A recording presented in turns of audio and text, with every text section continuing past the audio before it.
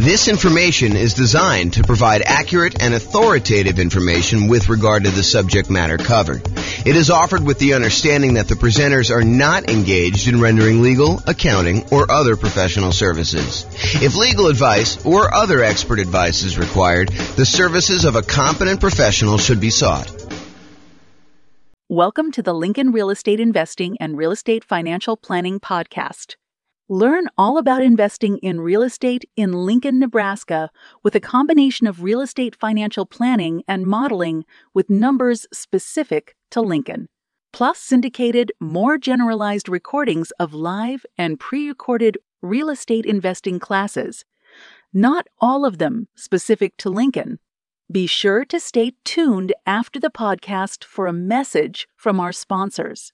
Well, good afternoon and welcome, everyone. I am your host, James Orr, and I have a very special class for you today. This is a class where I get to introduce you to a brand new spreadsheet I've been making. I made a version of this, not in Excel. I made a version of it as like an infographic in PowerPoint, probably 6 months ago or so. And I finally got around to converting it to Excel, making some small modifications to it, and I am continuing to work on it. I'll give you a link to download the spreadsheet so that you guys can use it as well. But we're going to talk today about ways to speed up achieving financial independence.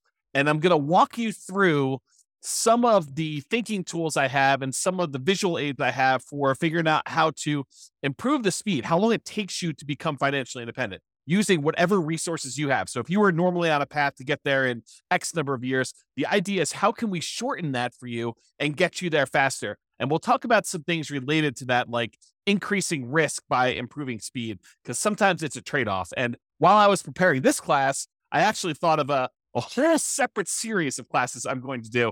I probably will do the first one in that series, sort of like an intro to this topic tomorrow, because I was like starting to add some slides, think about how I was going to do it. And I ultimately ended up saying, okay, this is really its own presentation because I'm going off on this really deep, very interesting, but very deep rabbit hole.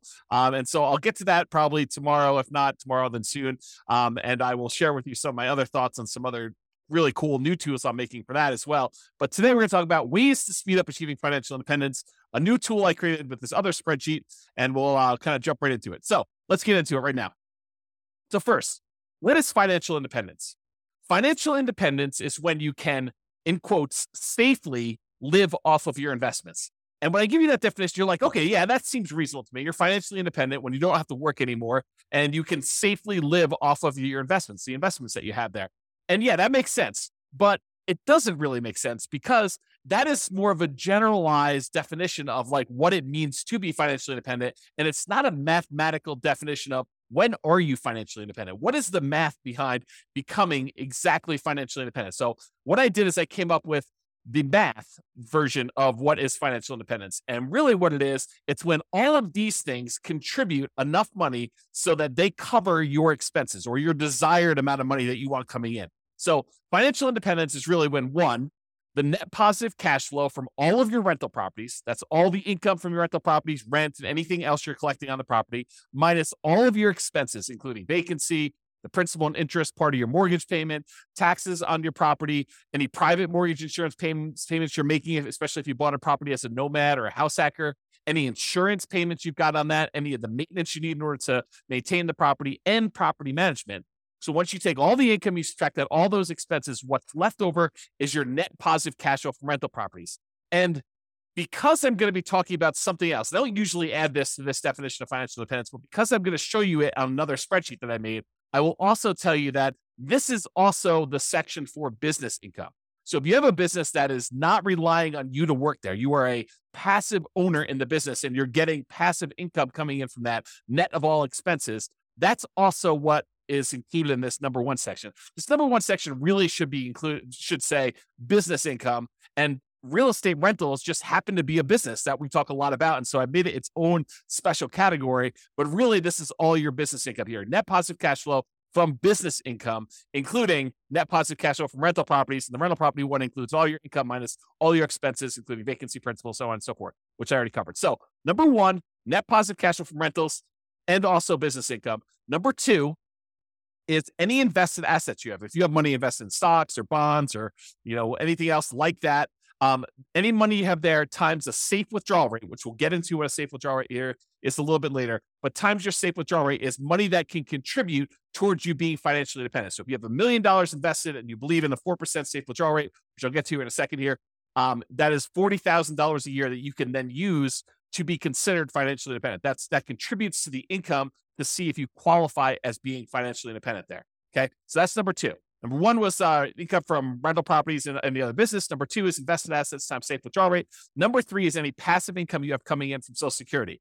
Now, if you're trying to do this financial independence thing way before you can collect Social Security, you won't be able to rely on that until much later. But some of you are listening to this, you're like, hey, look, I'm going to collect Social Security in 5 years, or I'm already collecting Social Security. And so you can count that as part of the passive income that you've got coming in as to whether or not you are financially independent. So passive income from Social Security. Similarly, if you bought any annuities and you're able to collect on those annuities now, if you're getting any like monthly or yearly proceeds from your annuities, those can count towards you being financially independent. And then number five is passive income from pensions. So if you have a pension and or Social Security, then you can actually count the income you have income from your pension as part of being financially independent. So those are really the 5 areas of income we're counting.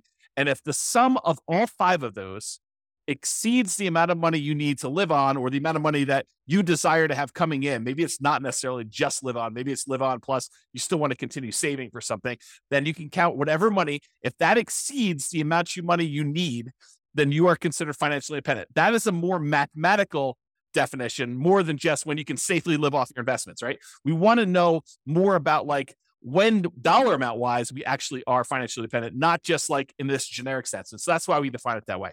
So how do we speed that up? How do we get there faster? I'm going to knock out the 3 kind of like really easy ones right up front: pensions, annuities, and Social Security. And then we'll dig into all the other details, but I want to just get these out of the way. So pensions.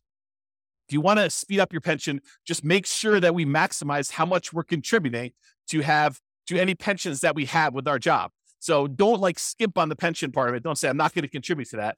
And I'm going to cover some caveats here, because sometimes choosing to invest in your pension at a lower yield, the lower return that you're getting on that, is actually a mistake. And you could look at it as, look, if my pension's only earning me whatever it is, like when I think about like how much I'm putting in and when I'm actually going to get out when I'm able to collect some pension, and I calculate that to be about 8 to 10% or whatever it ends up being, and you can go invest your money somewhere else and get a 15, 20, 25% return, and maybe even get it earlier than when your pension would start, then maybe you don't want to fully fund your pension. Maybe you want to choose to opt out if you can at your job and not do that. Now realize sometimes we go and we're like, hey, look, I'm not going to do the pension because I think I can get these higher returns, but then something happens where those higher returns don't actually come to fruition, where they don't actually appear. You thought you were going to rely on all this real estate stuff, and the real estate stuff didn't work out for whatever reason. Now you don't have a pension because you stopped doing that. So you got to be careful that you're not trading off some speed with increased risk and then end up regretting it later because you didn't do some stuff that was sort of like your baseline safety net sort of stuff later. Okay. So pensions, that's number one. Annuities, we can buy, single premium immediate annuities, or you could do like, annuity payments over time and do that. If we have the cash, and if you want to do the single premium one, if that's going to get you over the edge, like let's say you've got, I don't know, whatever it is, $8,000 in money coming in from all of your other assets. And you're like, look, I'm about $2,000 short to having the $10,000 a month that I really need. And I have this big lump sum of cash sitting over here that I'm not doing much with. I could take that lump sum of cash, buy an annuity, convert that to some type of monthly or yearly income, and actually get myself over the hump of being financially independent by taking cash assets, and deciding to buy an annuity with that. And if the return is good enough from those, you can choose to do that. That may be a way to speed things up. If you're unable to find another investment that's going to give you the cash flow you need, maybe the annuities would exceed your whatever you want to use for your safe withdrawal rate, your 4% safe withdrawal rate, or 3% safe withdrawal rate. The annuities, especially if you're older, could be higher than that. And so you may choose to do that in order to get you where you need to be as a possibility. And finally, of the ones that we're going through really fast, Social Security. Make sure that if you are contributing to Social Security, that you are doing it and that you're going to be able to do that. Now, in some cases, you have some choice as to how much you earn or how much you contribute to Social Security. And I'll give you an example. It's not like for just employees. This is for like if you own a business and you're making a certain amount of money in your business, and you can decide how much of the income you want from your business to show up as wages, how much to pay yourself as a reasonable wage for the job that you're doing versus taking money out of the business as profit. Because with the ones where you're paying wages on it, you're usually having to pay a Social Security payment associated with that. The ones where you're taking as profit, you usually don't have to pay Social Security payment. At least that's my understanding. I'm not a tax expert. But you could choose to take a certain amount as wages and pay the Social Security versus taking more money as profit. So you could decide within a reasonable degree. You can't say, I'm taking no wages, I'm going to put all my money in profit. I think you'd get challenged from the IRS in that. And so you could decide to take how much you're going to take in wages as to how much you're contributing to Social Security. And if you wanted to, you could choose to maximize the Social Security benefit so that you get the most out of Social Security later on when you're able to collect on it. And you'd want to go do that math and see what makes sense for you in your particular situation. So be careful, though, that you don't deliberately minimize or avoid paying Social Security and then regret it later. Similarly, what we talked about with the pension discussion as well. Okay. So how do we speed up those pensions, annuities, Social Security? Really, it's just about contributing to those and making sure we're doing it. Okay. And I did mention this while we were talking about that, but I just wanted to point it out to you that the returns you're earning on pensions and annuities and Social Security might be lower than what you think you can get or what you actually can get in these other investments outside of those options as well. So while we may or may not while there may or may not be a somewhat reliable source of money returns later, focusing on the pensions, annuities, Social Security, they may not be high enough to improve your speed. And so you may choose not to invest in those, or you may choose to reduce your investment in those, or do sort of like a hybrid where you're only investing a certain amount, and then you're taking the larger proceeds of your money and you're investing it somewhere else. And we'll talk about that. So here's the new spreadsheet that I hinted at. I call it my financial independence, asset allocation, and cash flows engine.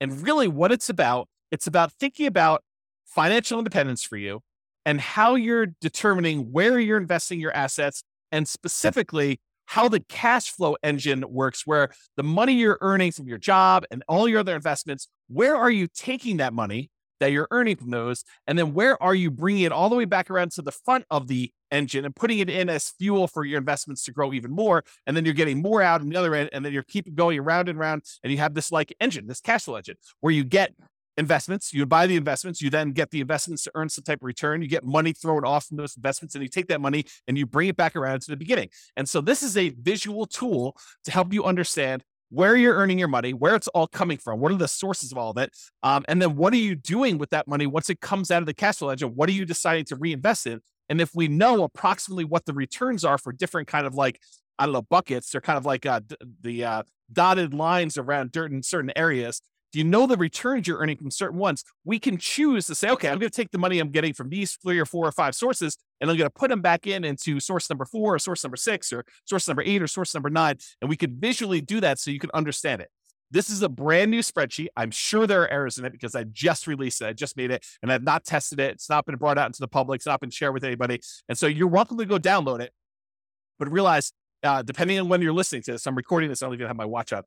October 24th, 25th, something like that, 2023. And so if you're going to watch this and you're relatively close to that date, realize it's going to be new. And the longer we get out from under it, probably longer we get away from my release date, the more likely I'll fix some of the errors, and we'll do that. Not saying that you won't find any, but there you go. So if you want to go download it, go to refp.info/FIAACFE.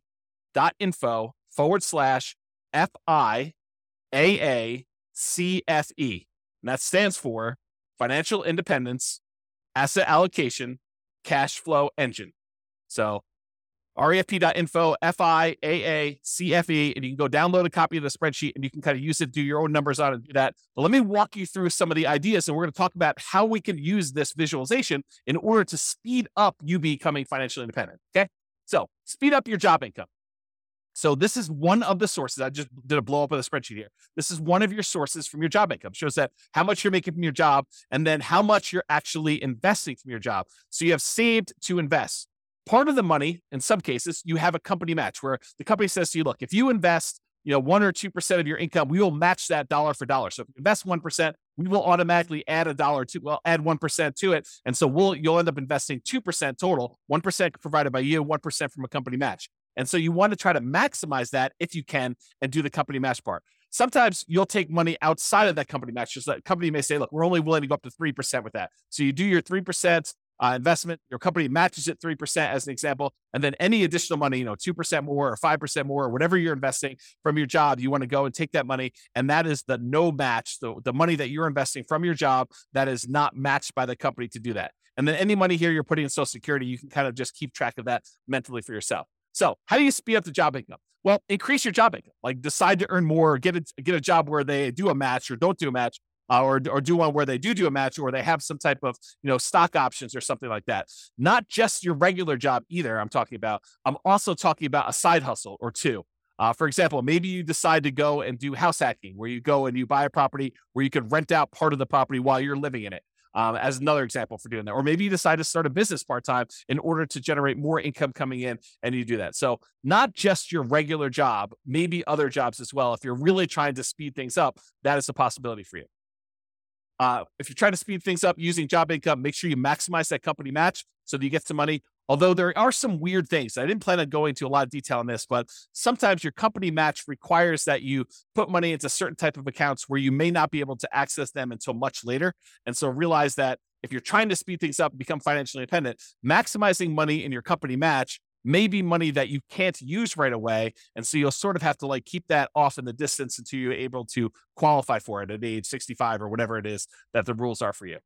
So you want to increase your company match or maximize your company match. You may want to increase any money that you're investing on your own outside the company match. And if you're relying on Social Security and you have control over how much you take from Social Security, like you're the business owner and have some control over wages versus profits, then minimizing Social Security may be faster, but at the cost of the amount of Social Security benefit later, which may be more risky or less conservative if something goes wrong with the investments you're making outside of the Social Security option. Okay. So just realize that. All right. So that's the first one. We talked about income. Now let's talk about properties. So in my mind, I've grouped properties into three primary groups because we really do look at properties in three distinct ways. First one is really obvious one, the owner-occupant properties. These are properties that you live in. And sometimes there's a little bit of crossover, like if you're doing house hacking, you bought a duplex or a triplex or a fourplex, and you're living in one of the units and you're renting out the others, or maybe you're just doing roommates. You bought a nice single family home and you're living in the single family home and you're renting out a couple of the bedrooms, or you're renting out an RV space in the backyard, or whatever you're doing. Or maybe you bought the triplex and you're renting out roommates in the roommate and the one you're living in. And then you have two other rental units that you're renting out because complete separate units. If you're doing that, that's totally fine too. But for the most part, I'm talking about the properties that you're deciding to live in. And most of the time, we're not getting any type of cash flow or cash flow from depreciation from that. And we're usually not taking advantage of the appreciation, the property value going up, or the fact that we're paying down on the loan, because that really doesn't count until you pay the property off, and it totally reduces your housing expense.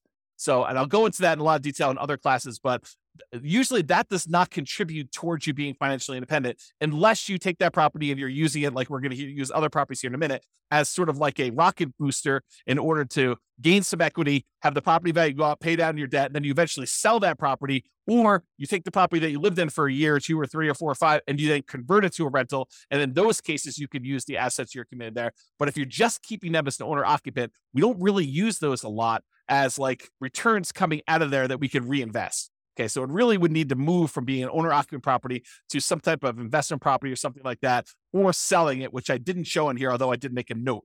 Not show could sell owner-occupant properties for tax advantage capital gains. And there are some tax advantages of selling an owner-occupant property for your primary. Okay, so the first group was that owner-occupant properties. The next two groups are properties, investment properties that you buy that you intend to keep forever for cash flow. And then the next group is investment properties that you buy that you intend to sell for capital gains. Here's the general idea. There are some properties, rental properties, that you plan on buying, that you plan on keeping in your portfolio through retirement, and you plan on just having those puppies cash flow and generate cash flow to you that you intend to live on. That's one type of property. Those are the keep for cash flow properties. There are other properties that we're buying that maybe the cash flow isn't great, or maybe the property is not one you want to keep in your portfolio for a long period of time, but it is a property that you intend to buy because the return on it is so attractive. And it's a property that you intend to keep maybe for, a month or two and then quickly flip, or maybe you want to keep it for 6 months or a year or 5 years or 10 years or 20 years, or until you get to the point where you have enough properties, enough equity in them that you could sell off the ones that you planned on selling and use the proceeds in order to pay off the ones that you want to keep for cash flow. So there are some properties, though, that we plan to sell for capital gains. And so those are a separate group. The ones where we plan to keep for cash flow, we're primarily focused in on the cash flow from those, although you can access the appreciation of debt pay down via some refinancing or doing a HELOC on those. The other ones, we may get some cash flow and cash flow from depreciation while we're holding them, but really the intention of those is to capture the appreciation, the debt pay down from those, and then use that money elsewhere, come out of the engine and invest somewhere else in the property. Okay, let me check my notes to make sure I covered what I wanted to do.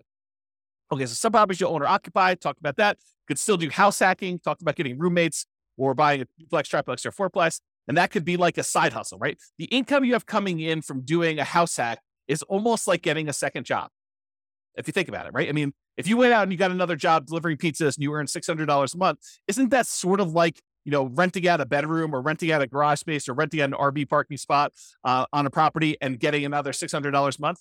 It's just you're not doing as much manual labor in order to have someone else living in an RV space or renting out your garage or, renting out a room in your property and you're collecting money on that. So it's like a side hustle. It financially contributes $600 to your income, just like another second job would. Okay. And maybe even some tax advantages of you renting out part of your property, as you'll probably get some cash flow from depreciation for the part of property that you're renting. Okay. So we can still do house hacking, talked about that, and or the nomad strategy. If you decide to do the owner occupant property where you buy a property as an owner occupant, get owner-occupant financing, usually low or nothing down. You get owner-occupant interest rates, which are usually a little bit better than investor interest rates. You buy the property, you move in there. You have to live there for at least a year. It's a requirement of the lender that you stay there for at least a year. And then once you're done living in the property for a year, then you can convert that property to a rental, buy another property as an owner-occupant, put another 3.5% down or 5% down or whatever you're going to do, then move into that property, live there for a year, and continue this property, acquiring rental properties with little or nothing down as you continue to acquire each one. And then you move them into either keep for cash flow or sell for capital gains as you do those. So that's the nomad real estate strategy, where you buy a property, live there as an owner-occupant for at least a year, then you convert it to a rental. The reason why we do at least a year is that is a requirement of the lender.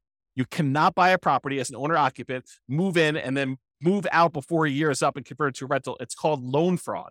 So do not do that. You have to stay there at least a year. It's a document you'll sign at closing when you get your owner-occupant loan. It's why they will give you an owner-occupant low down payment loan option with a better interest rate, is because you plan to owner-occupy it, and the requirement is a year. If they change the rules and tell us it's 2 years, we'll start teaching 2 years. Right now, it's a year, so use a year. Okay, talk to your lender about that.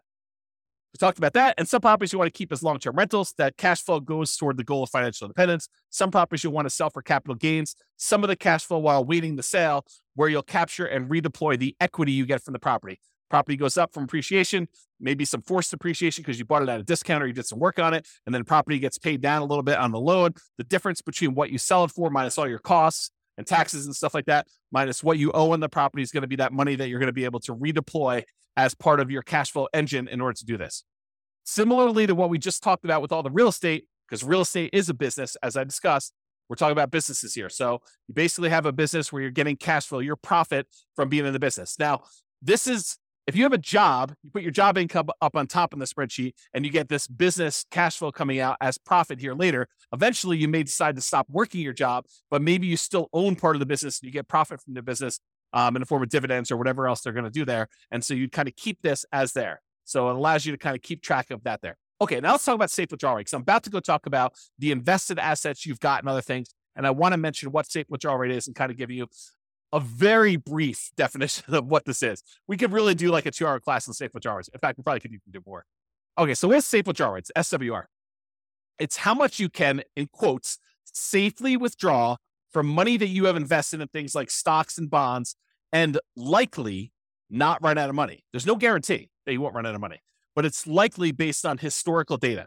So a guy named Bill Bengen did a bunch of math and he came up with this idea that, hey, how much money can I take out of a client's portfolio where they are really unlikely to run out of money over a 30-year period or something like that. And so he looked at a bunch of different starting points using like historical stock market data, and he came up with this idea of a 4% rule.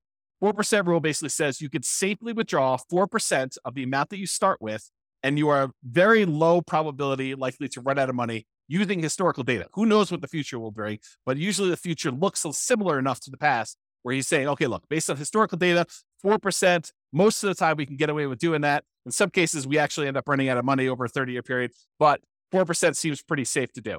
Then the Trinity study came out. It was 3 professors from Trinity University, Philip L. Cooley Carl M. Hubbard and Daniel T. Walls. And if you want to read the Trinity study, you can go read it at refp.info/Trinity. It'll take you right to the PDF. You can go read the whole thing. But they did a whole bunch of analysis on the same problem. And they basically determined, if you have a 90% stock portfolio, or 10% stock, or 10% bonds, or 80-20, or 70-30, or whatever it is, they ran through a whole bunch of different variations. And they published how many times of the different starting years did people actually run out of money doing this. And they showed their results. So you can go look at all this and do it. So some people will use this if you've ever heard someone say, I'm using the 4% rule or the 4% safe withdrawal rate. It means that if you have $1 million invested, you can withdraw $40,000 per year, and you are not likely to run out of money. It's still possible, but you're not likely to run out of money if you've got that $1 million invested in stocks and bonds. In the simplest version of this, and there's lots of variations, lots of discussions about it, but in the simplest version, the $40,000 a year increases by inflation each year. So it's $40,000 year one, the next year might be, $40,000 plus 3% or something like that. And so you can go look at those numbers and see over time. Now, to be crystal clear, this explicitly excludes all real estate and business equity. So you can't say, I've got $2 million worth of real estate equity and I'm cash flowing $2,000 a month for that. And then go over here on the other side and say, well, then I have $2 million of real estate equity and the $1 million in stocks and bonds. And so I've really got $3 million that I could use with a 4% safe withdrawal rate. That is not the case. That is definitely not true. You can only use the $1 million you have invested in stocks and bonds with this safe withdrawal rate idea. You cannot use the real estate equity as well. It's like double dipping. You're already getting a return on that $2 million of real estate equity. That's the cash flow that you're getting on the rental properties, as an example. Okay. So you cannot use real estate equity as like part of your safe withdrawal rate. If you liquidate the properties, you sell them, you pay the taxes on them, you pay any expenses of doing the transactions, closing costs and all that other stuff. You could take the money and then invest in stocks and bonds or whatever else you want to do, and then use your safe withdrawal rate with that. But that's not what we're talking about here. Okay. We're really talking about money you've got invested in stocks and bonds, not the equity in your properties. Okay. Now that I explained safe withdrawal rate, now we're looking at the 3 different types of accounts you have where you have assets invested in them. And these are usually things like stocks and bonds times whatever your safe withdrawal rate. So there's money that you could have in a taxable account. And a taxable account is money that you pay taxes in order to get the money. It's like from your job. And then you're going to pay taxes on any gains you have from those investments. So you pay taxes when you earn the money. Then this is an after-tax investment. And then once the money gains stuff, goes up in value or it's throwing off dividends or whatever, then you're paying taxes on that as you go. That's what your taxable account money is.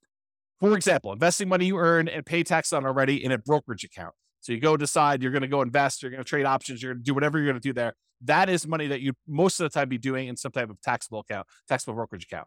There's another type of account called a tax deferred account. You can have assets in these tax deferred accounts. It's money you invested before paying taxes on it, but you need to pay taxes on it when you withdraw it.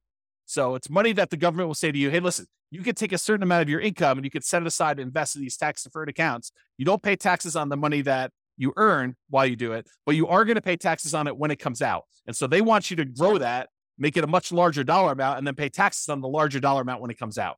An example of this would be a traditional IRA. Okay. So that's another example of a tax deferred account. And then you can have assets in tax-free accounts. This is money where you pay taxes on it as you earned it, but then you do not pay taxes on it when you withdraw it. So you can put it into a certain type of account, let it grow. You pay taxes on it before you put it in. And then once you actually have it grow, then as you pull it out, you do not pay taxes on that at all. An example of this would be like a Roth IRA. Okay. So you could take money that you're earning in your engine and you could decide to put it into your taxable account, pay taxes on the money, invest it, and then pay taxes on it as you come out. You can decide to take the money you have, not pay taxes on it up front, defer the taxes till later, invest your money, and then pay taxes when you get it out. Or you can pay taxes on money, invest it, and then when you pull it out, it's tax-free. Okay. So those are the 3 types of options. You have an account, kind of like a line item for each one of those here. And then you multiply that by whatever your safe withdrawal rate is to find out how much money you could take out of there. Now, while you're actively growing your portfolio, you're not taking out money to live on or anything, you can just let these grow, right? You put money in and let them grow and not actually do a safe withdrawal right now. But later on, when you start pulling money out there, you may want to have money coming out of those. And then another one here is annuities. How much you bought in annuities that you have the value of the annuities here, and then the annuity payout rate, you can calculate how much you're actually pulling out of there when you do the annuities. Okay, so besides earning more money from your job, from side hustles, from starting businesses, and reducing your expenses, your personal expenses, your business expenses, including taxes on both your personal and business expenses. So like, how can you go ahead and save more money by earning more and spending less, which both are really, really important. Okay. Like this is not like a trivial thing, but besides those, how else can we speed up financial independence? Well, it's really about what you do with the money you've got coming from your assets, like how we go and deploy the things that are coming out of the engine, the sources of the money that you have to invest. You know, when we talk about the engine, it's the money in, all the money that you've got that you're investing in your assets. Then what happens when you get returns, and what do you do with all this money coming out? Sure, there's job stuff where you're getting some money and you're saving it like there. But really, what are you going to do with like cash coming out of your businesses and the money coming out from like your properties growing in value if you decide to do a refi or HELOC or whatever, or if you decide to take money and you sell a property or doing all that, or any money coming from your business or the safe withdrawal rate money you've got coming out. Like, what are you doing with all of this money? You're like thinking about like, where do I deploy it and how do I do it? So we're really focused on the sources of money out, all these little green letters in boxes there. So let's talk about the money to invest. What do we do with this money to speed up financial independence? And these are all the different things that we have money coming from. So the job, you've got some money coming in when the company matches your money, the money that you're saving that the company does not match. Any of the cash flow properties that you own, you could decide to collect money now in the form of cash flow and then cash flow from depreciation. If you decide to pull money out of those properties, you're primarily keeping for cash flow, like you do a cash out refi or you do a HELOC. And then if you have properties that you're keeping primarily to sell for capital gains, you might get a little bit of cash now in the form of cash flow and cash flow from depreciation. But then if you sell the property, there are certain proceeds you can get where you pay the taxes on it and you can invest in whatever you want. Or you could decide to defer your taxes, do a 1031 exchange, and then reinvest that money in more rental properties, like kind investments. So you could do that. Or if you decide instead of selling the property right away, you can access the equity you have in those properties with a loan temporarily and do a cash out refinance or HELOC, just like we did with the ones where we were keeping for cash flow. And then any business income you've got there, you can use the cash flow from owner profits. Then these invested assets times your safe withdrawal rate. We've got the tax withdrawals, tax deferred withdrawals, and then tax-free withdrawals from those three different sources, your annuities, your Social Security, and your pension. So those are the different sources of money to invest that we've got there. So what do we invest in? Like we take all this money out from all those different sources, and like, how do we go and speed things up? And what do we reinvest in? And part of it is this choice. It's the choice of, okay, we've got all these sources of money that we just went over. Where are we going to put that? How do we improve it? And part of that is taking all this money out that we see. Some of them you're going to be deferring for later. Like you're not going to be necessarily taking money out of, the tax withdrawal account or whatever, unless you're going to say, hey, I'm saving up money in this until I get to $100,000, and then I'm taking $100,000 and I'm going to use that as down payment in order to buy a property. So you may be doing stuff like that, but sometimes it's like you're holding for a little while until your engine grows and the return grows in that. Then you're going to take money from there and you're going to move it up somewhere else. Okay. So what are we going to reinvest in? Well, here are the options, right? I've tried to simplify it down and say, these are really the choices we're looking at. Number one, we can invest in more owner-occupant properties. We could either put up money for down payments and buy another owner-occupant property. Maybe we sell one, use some of the proceeds and reinvest in that. Or maybe we sell one, take some of the money, buy an investment property, take less of the proceeds and go buy an owner-occupant property. But we take some and we use it for down payments to buy an owner-occupant property. Or we could pay down on mortgages and earn a return from having less that we owe on the property. So if we have an 8% mortgage, which is what they are about the time that I'm recording this, you could take money, from something else you've got on the other side and reinvest it by paying down an 8% mortgage. What do you earn as a return by paying down an 8% mortgage? It's not a trick question. 8%. That's exactly right. So if you're going to go have a loan, you're going to pay it down. What you get as a return is the interest rate. So if you've got a 2.25% mortgage on a property because you got a really good mortgage, 5 years ago or 3 years ago, do you want to go take money that you could invest in stocks or bonds or CDs or more investment in real estate or anything else and pay off a 2.25% mortgage and earn 2.25% on that money? There are some cases where you might want to do that, but for the most part, you probably do not want to. You probably want to take that money and invest in something that's going to get you a higher return. But if you've got a mortgage that's at 8%, might not be the worst thing to do with all of your money, right? Like not to take all of it, but some of your money, take it and invest in something like that. Okay. So owner-occupied properties, you can either use it more for down payments to buy more of those, or you can pay down loans on your owner-occupied properties to do that. The other thing is you can keep for cash flow properties. The properties that you would tend to keep for cash flow, you could use for down payments to buy more properties that you intend to keep forever and cash flow them into retirement. Or you could either use down payments for that, or you could pay down mortgages on those. And then finally, for the property group, you could sell for the properties that are sell for capital gains, the ones that you intend to sell at some point in the future, like get a really good return early on. And then as your equity builds up, you want to sell that thing off, take the equity, redeploy it into something that's going to get a higher return, which we'll talk about here in a moment. You could use that for down payments in those, or you could pay down the mortgages. So really it's the three different property types. We can use down payments, or we could pay down the mortgages. Those are the two primary things. No, I guess there's something else I didn't add in here, which I probably should add to the spreadsheet, because there are things that you can do in order to invest in, and that is improve the property. You could go and improve the property and make your cash flow better. So it's really not paying down the loans. It's really not a down payment, but it's improved property. So yeah, we could go ahead and add that. Maybe I'll make a note. See, teach a new class with a new spreadsheet, you get to add new things. Improve property. So hopefully I'll remember to go look at this sheet of paper and I'll add that to the list. Okay, so those are really the things you do to properties. Or you could do your businesses. You could do down payments, you could do pay down loans, or you can also probably improve your business. I should add that as well too. Let me make a note. Improve business. And then buy assets. You could go take money and invest it in your taxable account. If you qualify for, like from an income standpoint, you could use it in your tax deferred account, or you could invest in a tax-free account. There's some qualifications and limitations for doing the tax deferred and tax-free. So just realize that you might be limited in what you can do that. Or finally, you could buy annuities. But that's really all we're talking about. These are all the choices we have of the money that we've coming out from our job and all these other investments we have. We could take that money and what are we really going to do? We're going to put it back at the beginning and we're going to reinvest in something. And now what we want to look at is what are the returns we're earning on all of these, and then make a decision. And I'm not going to go into returns today because we cover that in a lot of other classes. But maybe I will do a separate class where I just bring all the returns in and I just do a summary class looking at the returns you can earn from different things we've got going on here. But part of this decision-making process, how do you speed things up, is being smart about where you're taking money from in your engine and what you're putting it into to make sure that the returns you're earning on those make sense for you for getting you where you want to be. Okay, so now that we talked about really like the engine and how it all works, let's now look at the three primary groups for how we can speed this up. Number one, we can increase savings. Number two, we can increase the returns. And number three, we can reallocate assets. So increase savings. Increase your income or all the other job type stuff you've got there, side hustles, whatever you've got going there. Number two, decrease expenses. So make sure that you're living frugally, that you are, not paying a lot in taxes on things like that.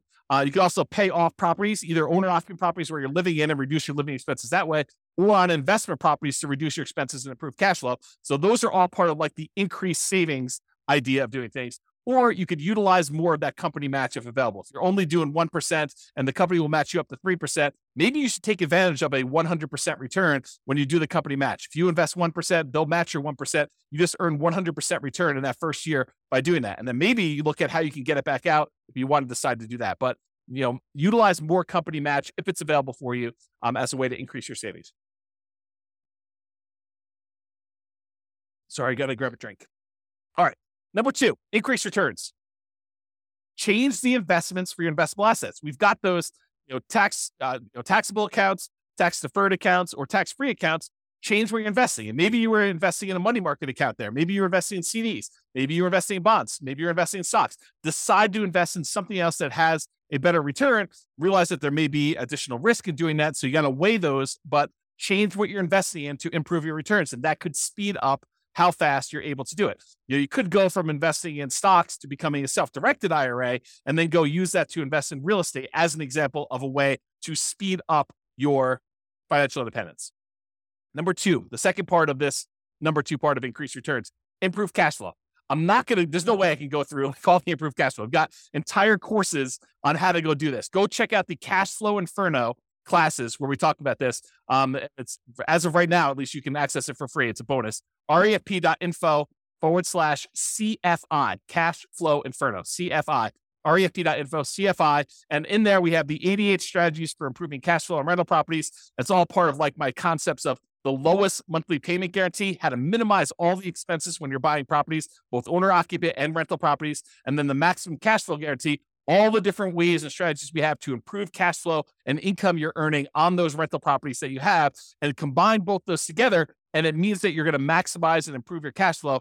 Do that to make sure that you're getting the most cash flow that you can to speed up this process and to be financially independent sooner. Another way to increase returns is find better deals. And I've kind of broken it down into two primary areas. Number one, for the properties that you plan to keep for cash flow, look for better cash flowing properties. Maybe that means going to another market. Maybe that means being really patient. Maybe that means making very aggressive offers, whatever it means. Or maybe it means changing your strategy. Instead of going for a long-term rental approach, maybe it means going for short-term rentals or student rentals or, whatever you're doing there. Realize that sometimes by changing your strategy, you might be moving more toward that kind of like job source, right? You start thinking to yourself, okay, I'll do short-term rentals. And if you don't have a lot of team built in place in order to help you manage the short-term rentals, maybe that starts looking like you doing work and doing a job. And if you're trying to be financially independent, then it's harder for you to not work and also manage short-term rentals unless you have a team in place that can kind of do that. So just kind of a warning about that one. Or a better deal example with properties that you're going to plan to sell for capital gains, get bigger discounts or find properties that you can get higher appreciation and you can able to make those properties produce better returns for you that you plan on holding for a month, 2 months, 3 months, 6 months, a year, 5 years, 10 years, whatever it is, before you get enough equity built up that you can then sell them, pay the costs associated with selling them, and then redeploy that equity into other investments. That's like part of the engine. And we'll talk about this. I think it's on the next slide about why you may want to go do stuff like that. And then increase leverage. Increasing leverage has to do with the fact that when you buy rental properties in particular, the return on your rental properties tends to go down the longer you hold it. The returns tend to go down because the equity in your property builds up. The property tends to go up in value. You tend to pay down on the loan. So the amount of money you have tied up in the property tends to get bigger, tends to increase. And so the amount of money you're earning from, property value going up and the tax benefits and the cash flow and, paying down the loan, all those numbers, while they may be growing, they're growing slower than the amount of equity in your property is growing. And so the return you're earning on the equity you have in the deal, your overall return that you're earning on equity actually goes down the longer you hold the property. And so if you took that money and you let it, you kind of like capitalize on the really high return you earn early on. And then as that equity grows and the return starts to dip off, you redeploy that equity into something else. You could leverage up your returns and earn better returns on the money you have invested. And so there's two ways to really do that. You can refinance, pull out the equity and redeploy it. Or you could sell the property, pay all the costs associated with that, and then redeploy the equity and improve your returns that way. And it's based on this idea, this return on equity idea. And I've taught separate classes on this, and I'm not going to have time to go into a ridiculous amount of detail, but this is legit. This is like a phenomenon that is true. You buy a property and you end up earning a good amount of appreciation, a good amount of debt pay down, a good amount of cash flow from depreciation, and usually relatively low cash flow at the beginning, and that tends to improve over time. But because you have very small equity and you bought it, maybe you bought a property with only 5% down as a nomad, maybe you put 20% down as an investor or 25% down as an investor, but you have this small amount of equity that's earning these returns from appreciation, debt pay down, cash flow, and cash flow from depreciation. So you've got all these returns there. But as your equity grows, as the property value goes up, as you pay down the loan, the amount of equity you have grows. And even though appreciation goes up over time, your debt pay down goes up over time a little bit, your cash flow tends to improve over time, and your cash flow from depreciation stays the same because it's pretty much fixed unless you decide to do some accelerated depreciation. But even though that one stays static, the amount of equity you have grows faster than the return on all these other ones, so that over time, the return you're earning on the equity you have in that property is actually decreasing.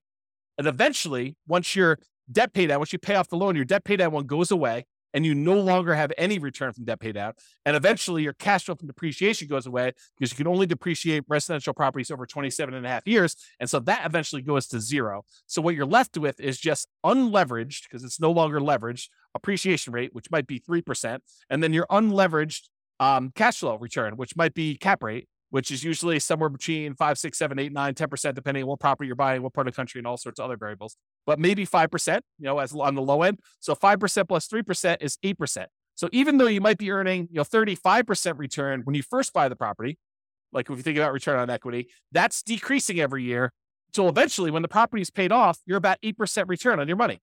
So if you decide, look, anytime my investment properties that I own, anytime their return drops below some number, some threshold you hit, whatever that is, 20% or 15% or 10%, you could say, look, I'm going to sell this property and re-leverage up. I'm going to take the money. I'm going to pay the taxes. I'm going to pay the capital gains tax. I'm going to pay the depreciation recapture tax. I'm going to, pay the real estate commission to get out of it. I'm going to pay the closing costs, and I'm going to take whatever's left over, which is what we call true net equity. That's the amount you have left over after all those expenses I just named.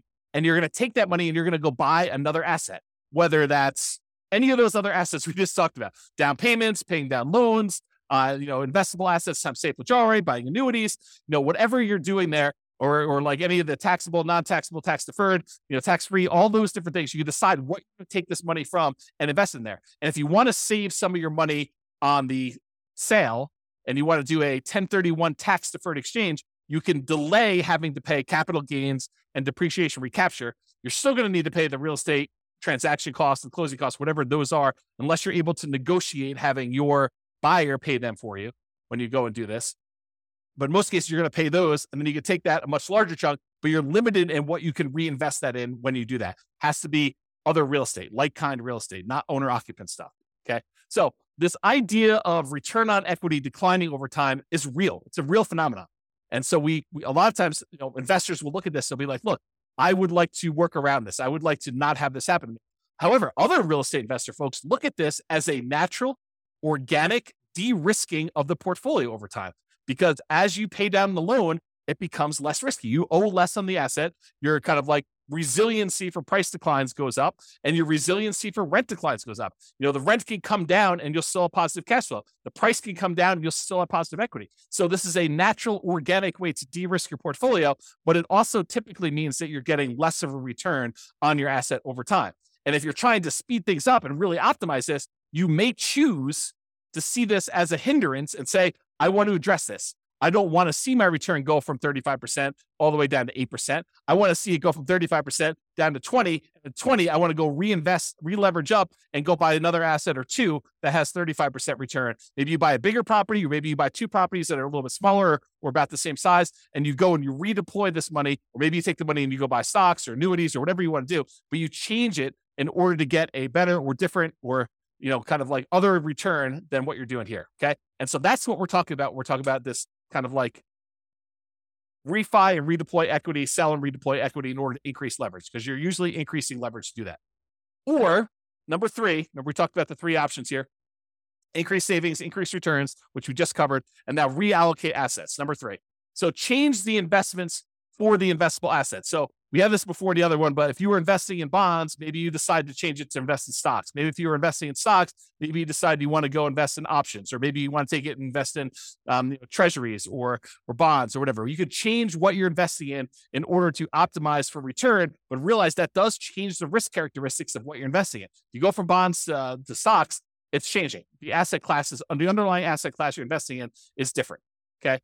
Or you could utilize some of our like deal alchemy strategies. If you kind of not seen that course, it's another bonus course, refp.info/REAP/alchemy.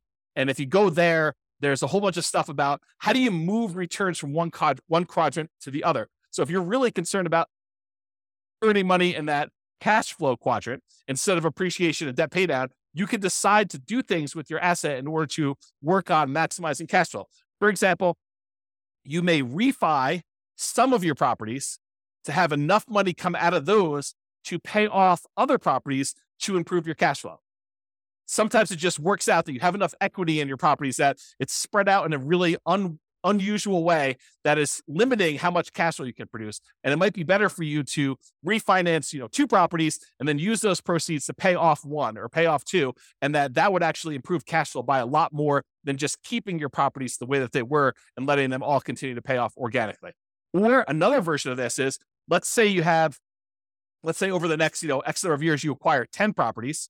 And then once you have the 10 properties, you wait until you get to the point where you could sell off 5 of them and then pay off, use the proceeds from selling off 5 of them to pay off completely the loans on the other 5. So you just hold the properties as long as it takes for you to get to the point where you sell off a portion of them, 1, 2, 3, 4, 5, 6, 7, whatever it takes, and then you pay off the remaining properties that you keep. So now that you have 1, 2, 3, 4, 5 free and clear properties and no longer 10 properties that all were leveraged. And that could be a way for you to achieve financial independence and really speed things up. You buy more properties than you need, let them grow. These are all, the certain number of them you're setting aside as kind of like sell for capital gains. You're kind of deciding that those are going to be sell for capital gains properties. You let them appreciate, you let the loan pay down. You're not overly concerned about how much cash flow producing because you're not going to keep them for cash flow.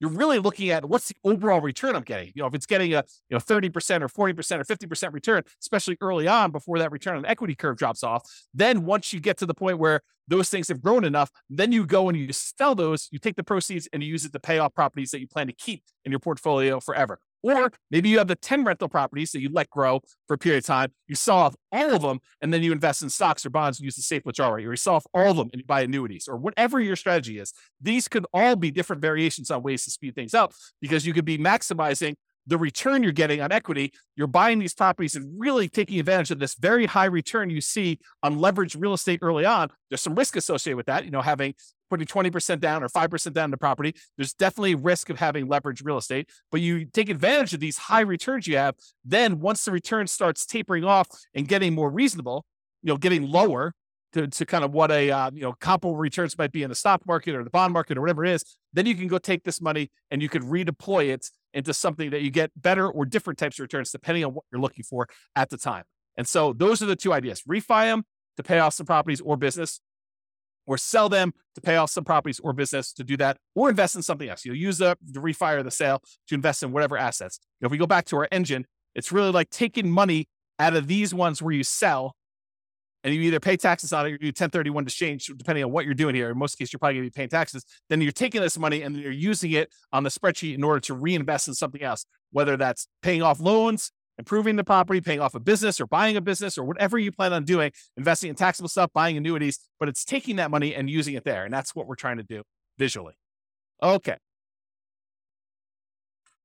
Risk versus speed. So often I would say, increasing speed results in increasing risk. So because we re-leveraged up or because we are seeking these higher returns, sometimes we're doing that and we're increasing our risk. For example, increasing leverage on your properties to improve your return on equity almost always increases risk.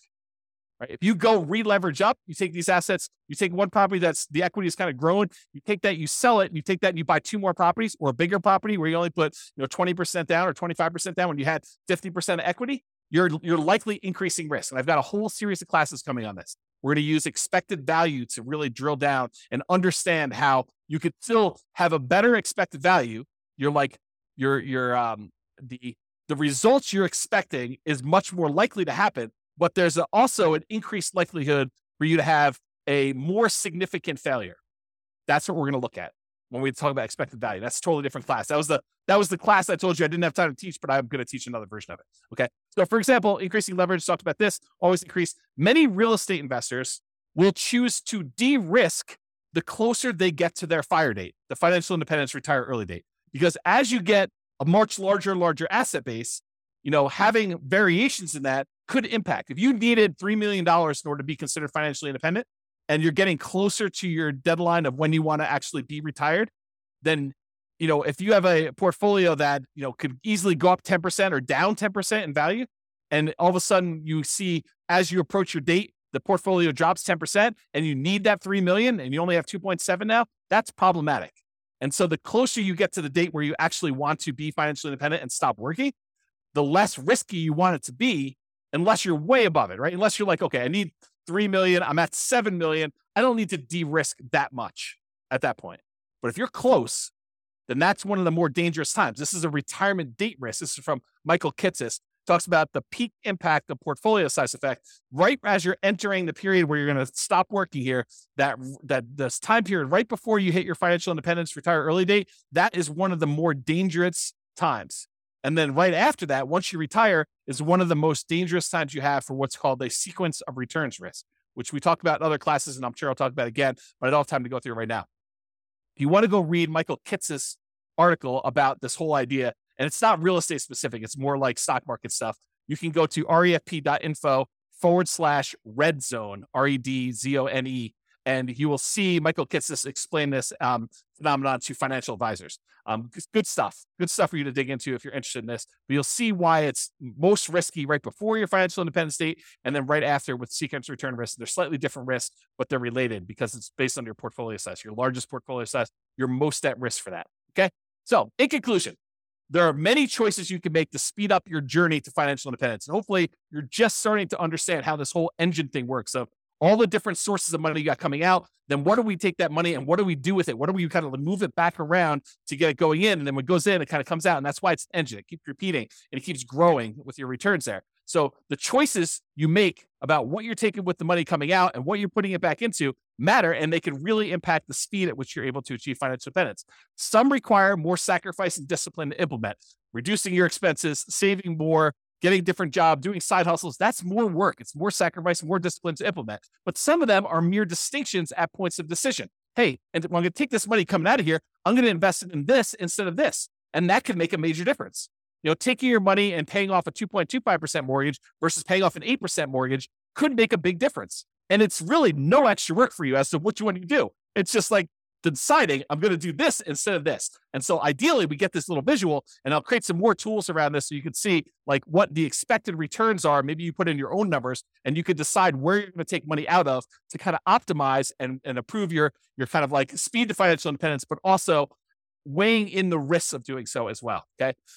Speaking of risk, some of these ideas will reduce risk. Taking money and paying off loans with them probably reduces risk overall, provided you have enough reserves. You don't want to go risk your reserves to kind of pay off a property a little faster. Other choices will increase risk. Selling off properties and then re-leveraging up and only putting 5% down or 15% down or 20% down or 25% down when you had 50, 70% of equity in your property before that, that's going to increase risk for you. You're going to actually have like a significant uptick in a lot of the different ways that we measure risk.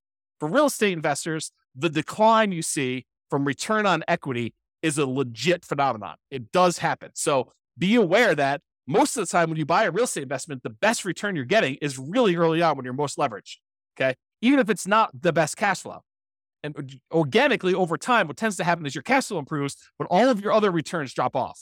Okay. So that tends to be what's going on in your investment. So if you're really trying to maximize returns, especially if you've got some of those properties allocated for sell for equity or sell for capital gains, then a lot of times your overall return is going to be much lower the longer you wait on that. So that decline from the return on equity curve is legit and something that some people will use naturally in their favor to organically de-risk their portfolio as they get older, as their portfolio ages. Some people are like, I want rocket booster returns all the time. So I want to use these kind of sell for equity properties or sell to refi to get at my equity kind of process and redo those things to really maximize the return on equity numbers at the cost of increasing risk.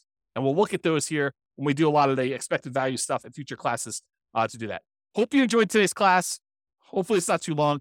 Have a great day, everybody. This has been James Orr. Bye-bye for now. If you're looking to buy or sell a property in or around Lincoln, then be sure to call our podcast sponsor, Jake Grenemeyer of Clover Real Estate Services, with Next Home Integrity. He specializes in helping real estate investors find and sell real estate in Lincoln. Call 402-302-0088 or go to clover.realestate. You can find his contact info in the show notes as well.